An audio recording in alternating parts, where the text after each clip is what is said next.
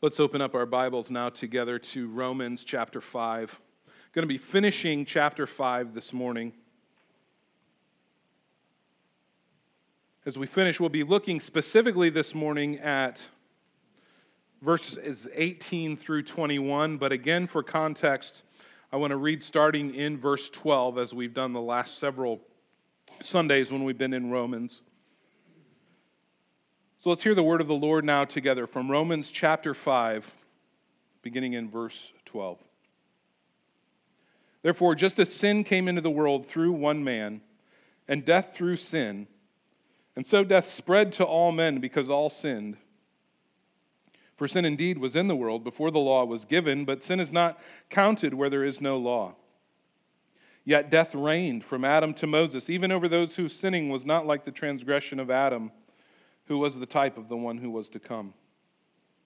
But the free gift is not like the trespass. For if many died through one man's trespass, much more have the grace of God and the free gift of grace of that one man, Jesus Christ, abounded for many.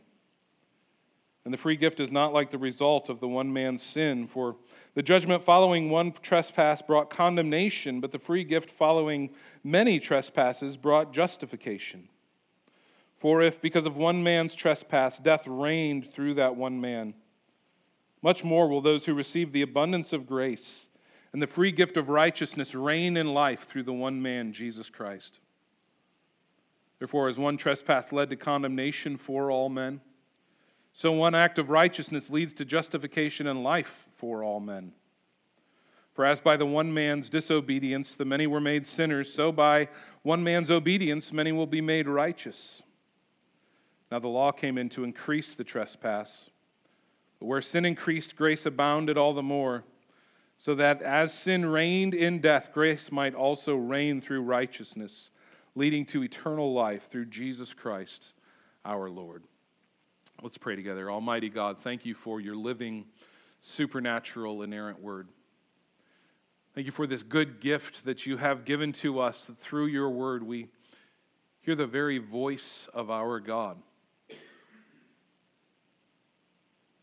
Lord, I pray that by your Spirit working through your word, you would accomplish that which only you can accomplish, the calling to life, that which is dead, the calling to sight, blinded eyes, the transforming of your people into the likeness of our Savior, Jesus Christ. And I pray, Lord, that as I proclaim your word this morning, that the words of my mouth, the meditations of my heart would be pleasing in your sight, O Lord, my rock and my redeemer. In Jesus' name. Amen. I want you to think now together about who are the men who have impacted you the most in your life. Thinking about your life, what men have affected you the most? Who are the men that were most involved in you becoming what you are today? Now, if you're a Christian, I actually know the answer to that question without you needing to tell me. And the reason I know the answer is because it's actually the same two men for every single one of us. How can I know that that's true, that the same two men had the biggest impact on every one of our lives? Well, I know because we've been in Romans chapter 5 for a few weeks, and Paul has told us who those men are and what impact they have had. Those two men are Adam and the Lord Jesus Christ. Those are the two men, if you are a believer in Jesus Christ, who, whether you know it or not, have had the biggest impact on your life. The first man, Adam, and the best man, Jesus. And so, the fact that Adam has had a major impact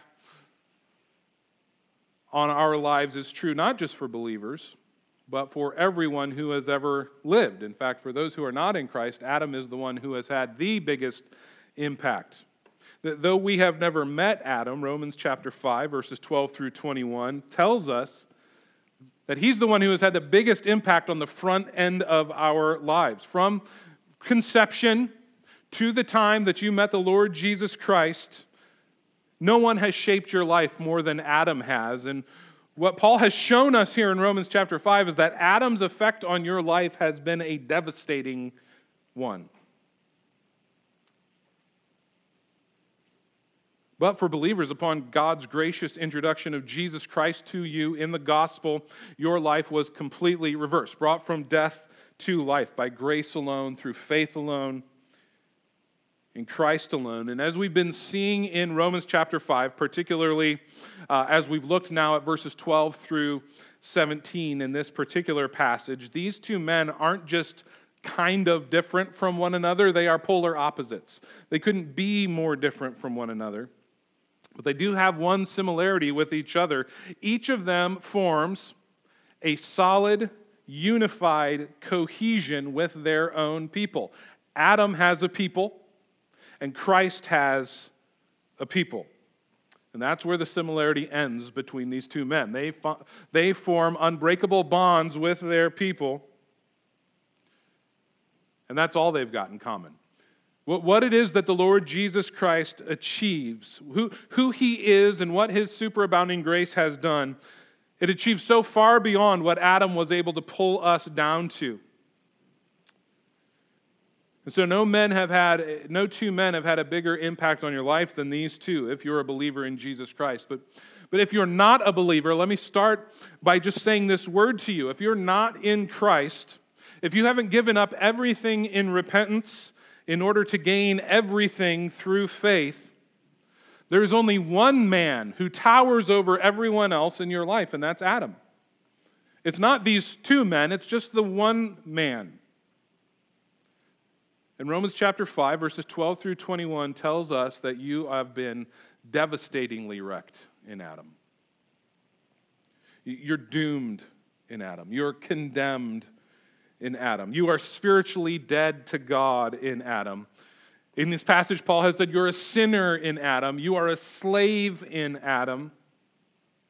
And it's not just on a personal level. Paul's also told us you're inseparably bound to every single other dead sinner in Adam. All the rest of the humanity who are in the exact same condition that you're in Adam. In other words, you're not a lone pebble rolling back and forth in the waves of sin and death in this life. No, you are a pebble that has been cemented into a concrete slab that is as long and as wide as all of humanity. There is no getting out. You are completely unified and bound in it. That's the message of Romans chapter 5, verses 12 through 21. And so if you are not a believer in Jesus Christ, by that I mean not just that you believe he exists, but that you have trusted in him. You have turned from sin. And I invite you to listen carefully and consider Jesus Christ today. Hear particularly what is said of Jesus in these verses we're considering, verses 18 through 21. There's no other man but him who can break you free from what you personally are in Adam and what you are corporately caught up in Adam. And so this morning, I want us to consider together as Paul brings this section to a conclusion and begins to transition as he comes to chapter 6, these three stunning victories of the Lord Jesus Christ through justification that secure eternal life for his people. The first we see as we come to verse 18, justification has defeated condemnation. Look at verse 18. Therefore, as one trespass led to condemnation for all men, so one act of righteousness leads to justification and life for all men. For as by the one man's disobedience the many were made sinners, so by the one man's obedience the many will be made righteous. That was a weird time to take a drink. I'm going to acknowledge that right now. So by the one man's obedience the many will be made righteous. So he begins here, therefore. He's been making this comparison. This word clues us in. A summary is coming. If you remember back a few weeks, when we started this section in verse 12, Paul began this comparison between these two men, Adam and Jesus, but he didn't end his comparison there in verse 12. Now as we come to verse 18, he's going to bring the conclusion to this comparison. He compares not just these two men, but their two acts, two events that are starting points for these men in building a people. And then from these two starting points, he shows us two results for each man's group of people. What is it that comes because of Adam's actions to those who are in Adam? What is it that comes because of Christ's action to those who are in Christ? And so he begins by looking at these two singular acts. What is Adam's singular act? In verse 18 he says, therefore, as one trespass. Adam's one trespass, his transgression, his sin was what? It was committed in the garden. Verse 12 told us this is where sin gained access into the world of men. And as we've seen before in this passage, this word trespass or transgression, depending on your translation, it's not meant to be taken lightly. It's not that in the garden Adam slipped up. It's not that. Many of us know that one of the words that the Bible uses for sin literally means to miss the mark. And that can be very misleading for us because we have this picture that like we meant really well. We were aiming for the bullseye and we were an inch off. It was an unfortunate miss, but a well-meaning one. No, that is not what sin means. That's not what it means to miss the mark. This isn't a slip-up or an oopsie or a stumble. He didn't make a mistake out of ignorance. A clear command had been given to him from God. God told him, do not eat the fruit of this particular tree, and he knowingly ate it. He purposefully ate it. He willfully ate it. He ate it because he thought it would make him happier than not eating it would.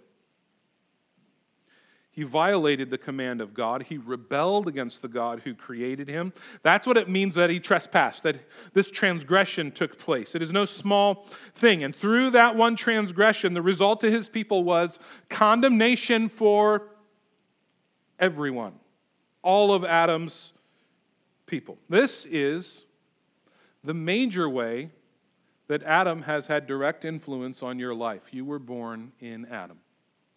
You were born cemented into this condition. So was I. So was every person that's ever lived, apart from the Lord Jesus Christ. We're all under condemnation from God, from birth, because of that horrible trespass in the garden. His one act in the garden. If you remember back to verse 12, remember that horrible progression that Paul takes us through about how things went, this downward spiral of death and destruction and condemnation. In verse 12 he says, therefore just as sin came into the world through one man, and death through sin, and so death spread to all men because all sinned. Paul gives us this progression that through one man's disobedience, sin gains entrance into the world of man, but sin didn't come alone. Sin brought death with it, and so death entered the world. And then the progression goes that death spread to all men with the result that all dead men sin. They all act like it. That's the horrible progression that followed Adam's trespass, such that sin and death now rule over every one of us. But praise God, Paul goes on in verse 18. Therefore, as one trespass led to condemnation for all men, so one act of righteousness leads to justification and life for all men. Just as one event was the starting point with Adam, so one event, one act is the starting point with Jesus. And what's his one act? Adam's was trespass. In verse 18, Paul says Christ's one act is one act of righteousness. Well, what was Jesus' one act of righteousness? Paul has spelled it out for us repeatedly. Let me just read to you from chapter 3 of Romans, starting in verse 23. All have sinned and fall short of the glory of God and are justified by his grace as a gift through the redemption that is in Christ Jesus, whom God put forward as a propitiation by his blood to be received by faith. This was to show God's righteousness, because in his divine forbearance he had passed over former sins. It was to show his righteousness at the present time, so that he might be just and the justifier of the one who has faith in Jesus. What is Christ's one act of righteousness? It is his death on the cross in our place. This act of righteousness that demonstrates and vindicates his righteousness. There in that singular event, God demonstrated his own righteousness. He did this in a couple of ways. One, He proved that he is the righteous, holy judge. He didn't sweep sin under the rug. He didn't just excuse it. Even as Paul kind of points back to the saints of the Old Testament, it's not as though God just chose to look the other way and ignore their sin. No, he dealt with sin decisively in his Son on the cross. Paul says there, as we just read from chapter 3, that the sins of the Old Testament saints, all the way up to our sins today and the ones we have yet to commit, were nailed there to the cross of Christ, punished in him, dealt with decisively in him. God demonstrating his own righteousness in that. But not just that. The cross of Christ also demonstrates God's righteousness in the sense that he put his Son forward as a propitiation, and so now he justifies, he declares righteousness over the life of all of those who have faith in his Son. God demonstrates his righteousness by not punishing me for the same sins he dealt with on the cross. He's not a wicked judge. Jesus Christ's one act of righteousness is the starting point that leads to, verse 18 says, justification and life for all men. So Adam's one act of trespass leads to condemnation. It solidifies his people together. Christ's one act of righteousness leads to justification, and it solidifies his people together. Now, how that plays itself out on Adam's side is a bit of a mystery to us. We know that it does play itself out like this. Paul has shown us this cycle and how it works, that sin comes into the world and brings death with it, and all men die and all dead men sin. We see that progression, but exactly how this death spread to every individual isn't really spelled out for us. The nuts and bolts of how it works. There's some mystery in how it happens, but there is no mystery how it happens on Jesus' side. None whatsoever. When it comes to how justification is spread to his people, there's no mystery. Paul has been very clear. Just from this passage alone, verse 15, the free gift is not like the trespass. The grace of God and the free gift have abounded to many. Verse 16, the free gift is not like the result of the one man's sin. The free gift brought justification. Verse 17, for if because of one man's trespass death reigned through that one man, much more will those who receive the abundance of grace and the free gift of righteousness reign in life through the one man, Jesus Christ.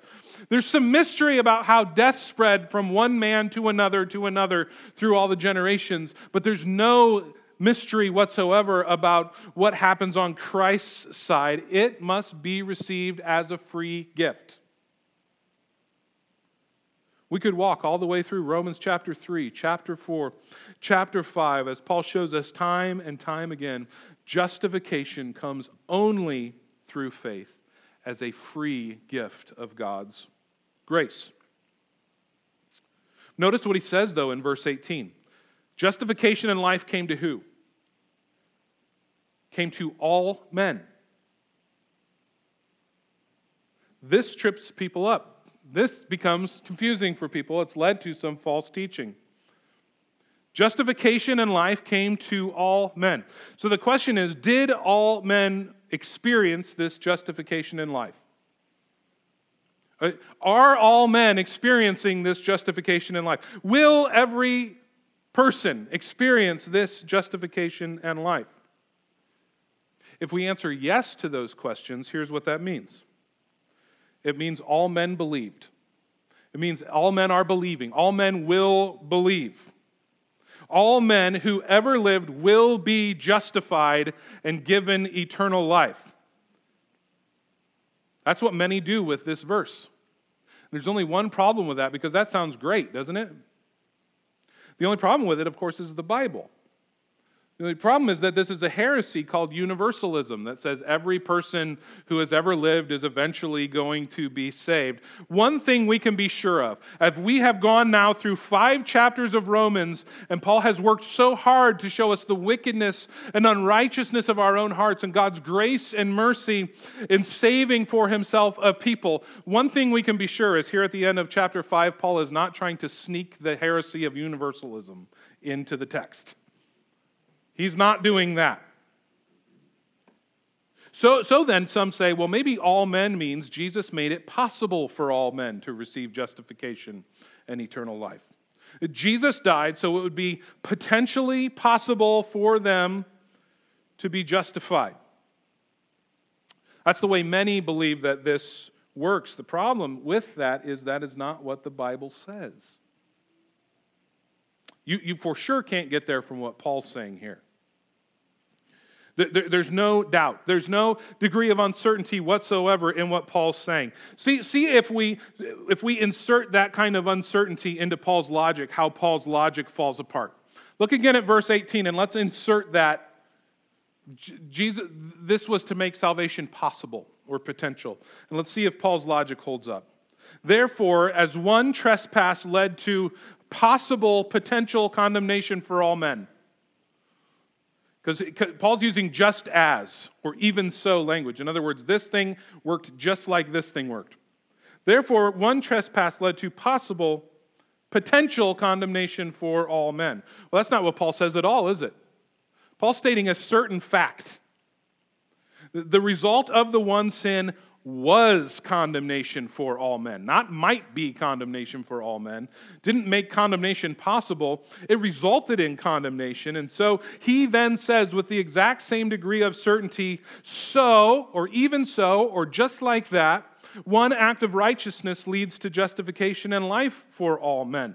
One statement is as certain as the other statement is. And so if we try to say that Jesus lived and died to make salvation potential, to make salvation possible, all of Paul's logic in this passage breaks down. It doesn't make any sense whatsoever. That can't be what he's saying when he says all men. So what does it mean then? What does it mean when he says all men? And here, friends, is why it's important for us to read the scripture in context and not just lift verses out and go, see these words here? All men. No, we have to read it in context because the answer is actually clear if we'll do that. Look back at verse 15. The free gift is not like the trespass. For if many died through one man's trespass, much more of the grace of God and the free gift of grace, but that one man, Jesus Christ, abounded for many. Now, Paul's building a sandwich here. That was the top bun. Look at the bottom bun of the sandwich, verse 19.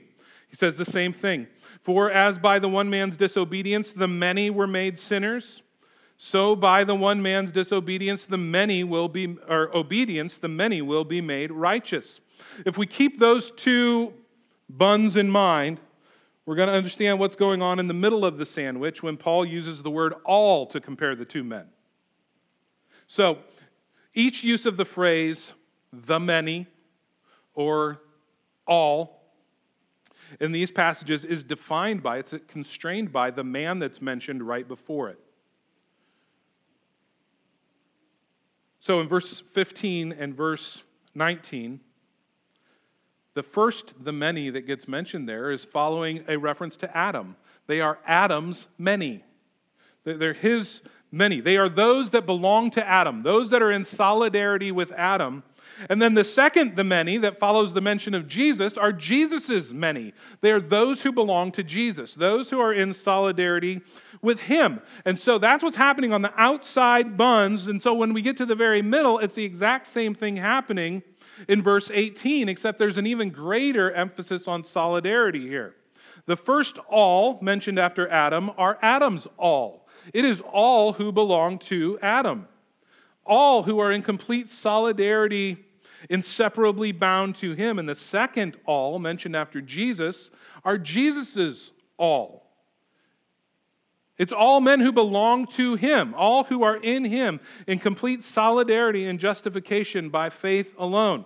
So if that got confusing for you, looking at that language, the many and the all, as they relate to Adam and as they relate to Jesus, Paul's point is just to show us the complete solidarity of all people, either in Adam in condemnation or in Christ and justification. There's no other category of people. It is all who are in Adam or all who are in Christ, and that is 100% of everyone who has ever lived. That's Paul's point.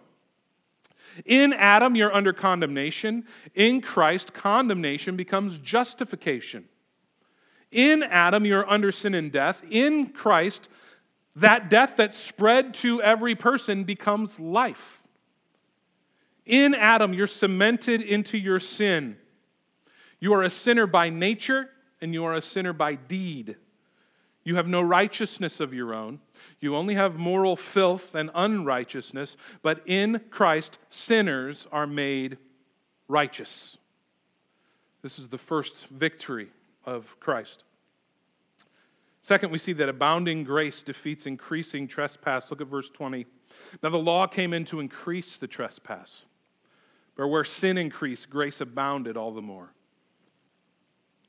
So Paul, as he has been making this point of condemnation and unrighteousness coming through Adam, of righteousness coming through Christ alone, his first century hearers, especially of the Jews, are going to ask a question at this point. And the question is this: what about the law?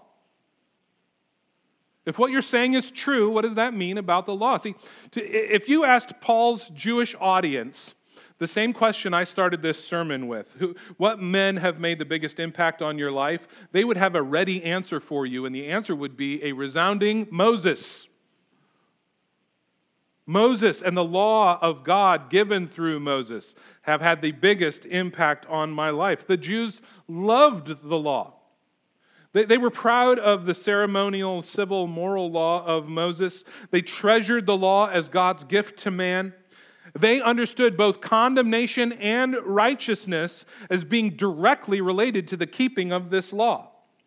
How do you become condemned? By not keeping the law. How do you become righteous? By keeping the law. And so now Paul says, no, condemnation,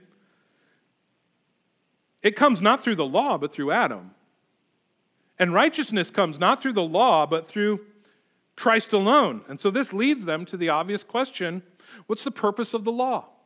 If the law can neither condemn nor save, what's the point of the law? So Paul's going to answer that. Paul says the law came in. The law came in. In other words, sin and death were already on the scene. And like a supporting character in a movie, the law is introduced into the scene that's already unfolding. It wasn't the first thing on the scene. It wasn't the main player on the scene. The law came in. And what was the purpose of the law coming in? Paul says something surprising. The law came in to increase the trespass. The idea here is that the law entered into the world of sinners by God's design to show the transgressive nature of sin. So that through the law, we would see sin for what it actually is, not just a mistake, not just not quite living up to God's best. No, so that we would know that sin was actually rebellion against a holy God. So that through the law, we would see, as Calvin said, that the human heart is a factory of idols, that every one of us is an expert in constantly coming up with new ways to sin and rebel against God. And so the transgressive nature of sin increased with the introduction of the law, because the law defined and revealed the wickedness of sinful humanity for exactly what it was. So the law wasn't added to create sin. Sin was already there. The law wasn't added to stop sin because it doesn't have the power to do it, although the law does serve in some capacity to curb sin in people. That's actually true.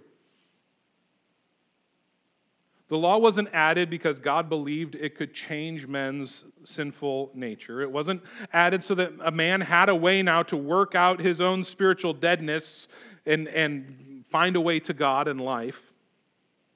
The law wasn't added so that dead men could muster up some kind of version of righteousness of their own and impress God and make God pick them for his team. It wasn't added so that sinners could find life with God through their own efforts, or their own merits, or their own goodness. Why did the law come in? The law came in, Paul says, so that sinners could see just how sinful sin really was. That's why the law came in. So we'd see it for what it is. We'd see our own hearts for what they are. So we would see that sin isn't just a matter of making a mistake or it's just human nature. No, so that we'd see sin as high-handed rebellion, treason against the true and living, thrice holy God. So that we would see it as a willful transgression, a trespass against his holy commands. The law reveals just how flagrant and just how pervasive sin really is. So the law then is like a magnifying glass. The magnifying glass doesn't create more of the substance that's underneath its lens, does it? No, what does it do? It takes what's already there and it makes it even more visible to us. It makes it stand out even more. It lets us see the contours of it more than we could with the naked eye. It brings to light that which the naked eye might not see as readily. It might not be obvious. So the law aids the eyes of our hearts to see what sin truly is. It's already there. The law didn't create it. The law just helps us to see it for what it is. To see how much of it is actually there. Because that's what the law does, it might drive us to despair. If that's all there was. If all we had was the law, we would have no reason to do anything but despair. Because it offers us no help to free ourselves from our solidarity with Adam in sin and death. All it does is show us how hopelessly bound we are. But that's not all there is. The law is not all that there is. We have the gospel, friends. Look at what Paul says in verse 20 here. Now the law came to increase the trespass, but, as Martin Lloyd-Jones says, thank God for all the buts in the Bible. What glorious good news follows that word time and time and time again in Scripture. The law came to increase the trespass, but where sin increased, grace abounded all the more. What a beautiful statement. That statement should be like balm for your soul. Where sin increased, grace abounded all the more. That's an intensified verb. It means superabound. In other words, it's not even close. Grace is that much stronger. John Calvin said that Christ is much more powerful to save than Adam was to destroy. John MacArthur says, God's grace is greater than man's sin. Not only is it greater than the one original sin of Adam that brought death to all men, but it is greater than all the accumulated sins that men have ever or will ever commit. Oh, is that not good news? This is illustrated even more clearly in the next verse, verse 21.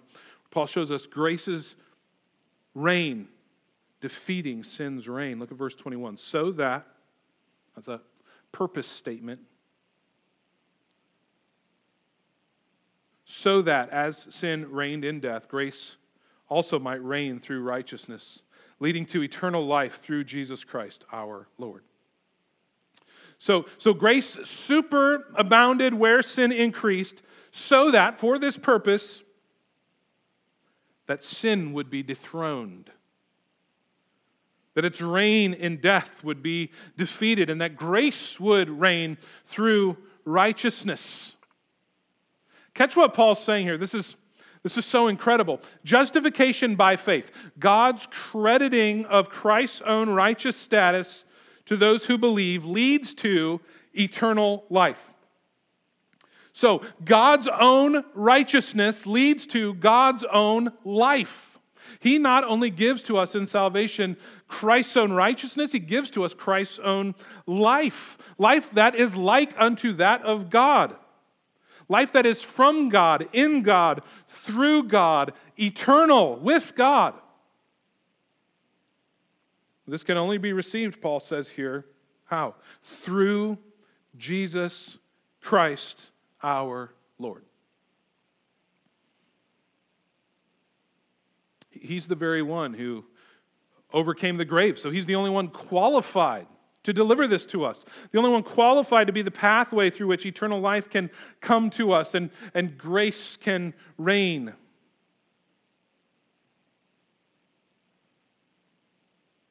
Think about how difficult what Christ has done is. compared to what Adam did. We likened 2 weeks ago what Adam did to just dropping a rock and letting gravity take its course. That's all the harder he had to work to do this. Think, though, of what Christ has done. How difficult is it to save sinners? How difficult is it to save you, Christian? I think we lose sight of that sometimes. We begin to think of ourselves over time. Oh, I trust that any person who's ever been converted had to come face to face with their sin. But over time, it can be easy for us to look around and think, I was a lot easier project, though, than some of these other people were. How difficult is it to save spiritually dead people? I'm not a doctor or a physical therapist, but I know it's easier to mend the injured than to raise the dead. Here's what it means. Here's what it means for you to have been dead and Christ to have had to make you alive. It means the burden of salvation is completely on him. It's totally on him. It's not on us. We couldn't help ourselves. We couldn't save ourselves. We couldn't will ourselves into living. He had to do it. He had to do all of it. And the grace of God was victorious in Jesus, not only to dethrone sin and death, but to have us reign in life through Jesus Christ our Lord. This is the power of his grace. Death is no obstacle to his grace. That's how much more powerful it is. Because that's true, it means this grace is enough to reach even you, sinner. Even you. Even me. None are beyond the reach of God's grace. Grace isn't just equal to the power of sin and death. It is infinitely greater than the power of sin and death. Grace reigns over sin and death. This superabounding grace of God takes all of the initiative. It seeks us out. It finds us. It reaches down to the pit. It saves us from hell and death. It's all God's initiative. It's all grace's initiative. We sing in the words of that great hymn, "From heaven he came and sought her to be his only bride. With his own blood he bought her, and for her life he died." That's what grace does. Comes from heaven to seek his bride, to seek his church. All of the initiative is with God.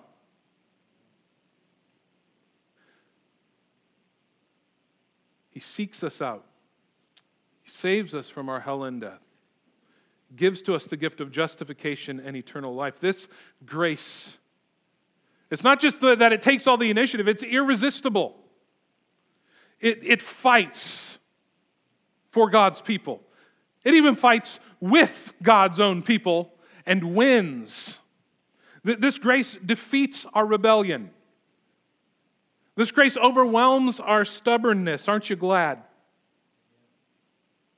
You never find a more stubborn person than I was.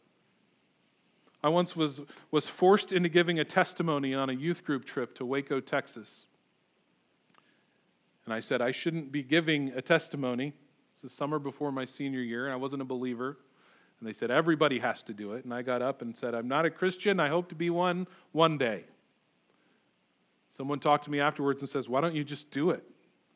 You believe. Why don't you just become a Christian? And the answer was, I didn't want to quit doing all of the sinful things I was doing. There's nobody more stubborn than me. Praise God that this grace sought me, found me, overcame my wicked stubbornness. This grace that overcomes our own wickedness, it defeats our deadness to God and makes us to live. Grace has triumphed. Jesus Christ reigns, and because he reigns, grace reigns. Here's what that means. This righteousness, this eternal life, it can be yours if you just come to him. That's what that means. Just as he promised, eternal life can be ours. It only comes by trusting in Christ alone. Friends, let us in these days trust him. Amen? As we look at the world around us that is just going crazy on every imaginable front, let us trust in him. Jesus Christ reigns. Let's stand and pray together. Almighty God, thank you for your astounding, amazing grace. Thank you that your grace has triumphed over our condemnation and our judgment for all who are in Christ. Thank you for this grace that came and rescued us and broke us free from our solidarity with Adam and has placed us now in Christ, where we are held in the palm of his hand, and even the Father himself holds us in his hand and none can take us out. We rejoice in your saving, keeping grace. We pray, God, that you would be glorified in us and through us. Cause us to live our lives in the hope that this grace brings, in the confidence that this grace brings, and in the motivation to proclaim this grace to a dying world and to proclaim the lordship, the kingship of the Lord Jesus Christ in this dying world. Be glorified in us and through us, we pray.